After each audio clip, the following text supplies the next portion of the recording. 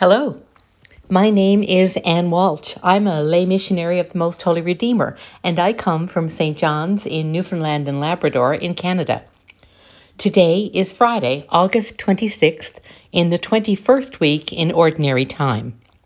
Today's Gospel is taken from the Gospel of Matthew, chapter 25, verses 1 to 13.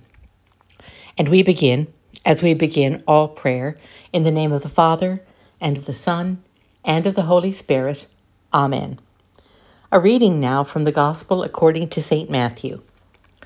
Jesus told them, "Then the kingdom of heaven will be like this. 10 bridesmaids took their lamps and went to meet the bridegroom. 5 of them were foolish, and 5 were wise. When the foolish took their lamps, they took no oil with them, but the wise took flasks of oil with their lamps. As the bridegroom was delayed, all of them became drowsy and slept. But at midnight there was a shout, 'Look, here is the bridegroom, come out to meet him.' Then all those bridesmaids got up and trimmed their lamps. The foolish said to the wise, 'Give us some of your oil, for our lamps are going out.' But the wise replied, 'No, there will not be enough for you and for us. You had better go to the dealers and buy some for yourselves.' And while they went to buy it, the bridegroom came.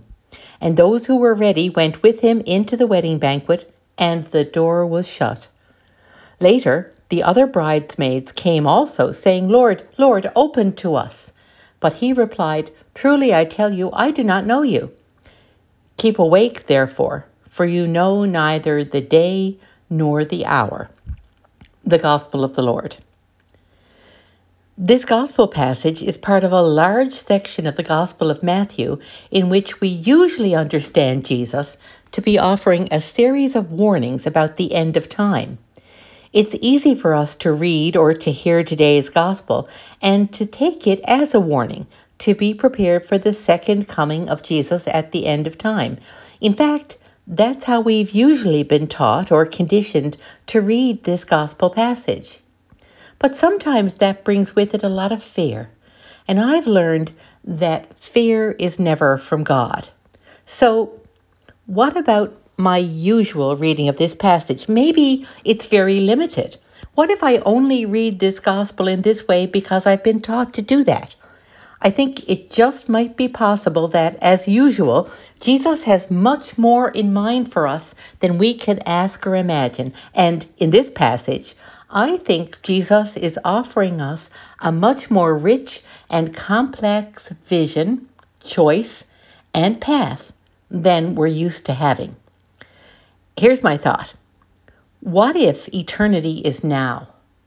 What if this choice that Jesus is offering us in the gospel is not so much about the end of time as it is about the choices we have to make every single day in every single situation if we're going to recognize Jesus when he comes into our everyday lives here and now, as well as at the end of time? Let me try a few examples. I live in a little bungalow, the exterior of which is covered by vinyl siding. In 1996, the mint green color of the vinyl siding was very fashionable, but today, much less so.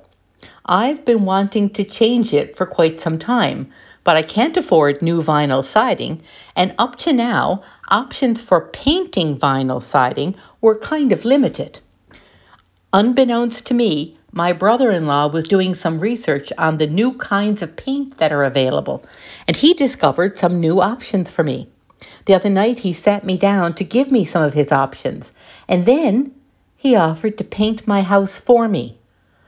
On the surface, you can see that this was a kind act by a member of my family.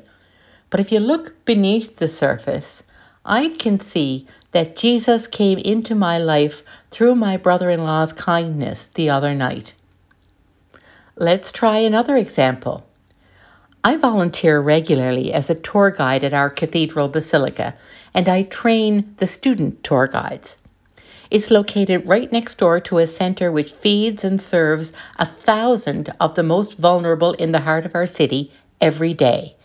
They often come into the basilica, Sometimes they're in the midst of mental health crises. Last week, one man wandered into the basilica in quite a distressed state. He was crying and threatening to take his own life. Our young tour guides, our young university students, were frightened and disturbed. But they did the right thing. They phoned the mental health crisis line and stayed with the man until the crisis resolved, until help came. Next day, he came back to thank us all for our kindness and sensitivity. We had no trouble recognizing the presence of Christ in this man. We knew that Christ had come among us in this troubled and lonely person who turned to us as a place of safety in a time of need. And then, who came back to say thank you, who showed such concern and sensitivity when he did come back. We knew that was Jesus. We knew we'd met him and been in his presence.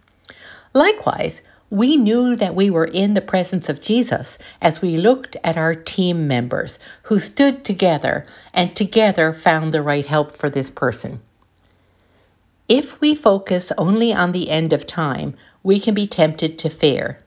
So rather than living in fear that robs us of hope, of joy, and even of God, let's choose now to focus on how Jesus is present in our world and in our lives, walking with us, walking among us, waiting to be recognized. All we need is eyes to see, ears to hear, and hearts to love, to recognize him when he comes. So how does Jesus call us to live here and now, today, so that we can recognize Jesus among us and be witnesses of his love, his life, his joy, and his peace, and his reconciliation in our world? And as we ponder these questions, we conclude the way we began.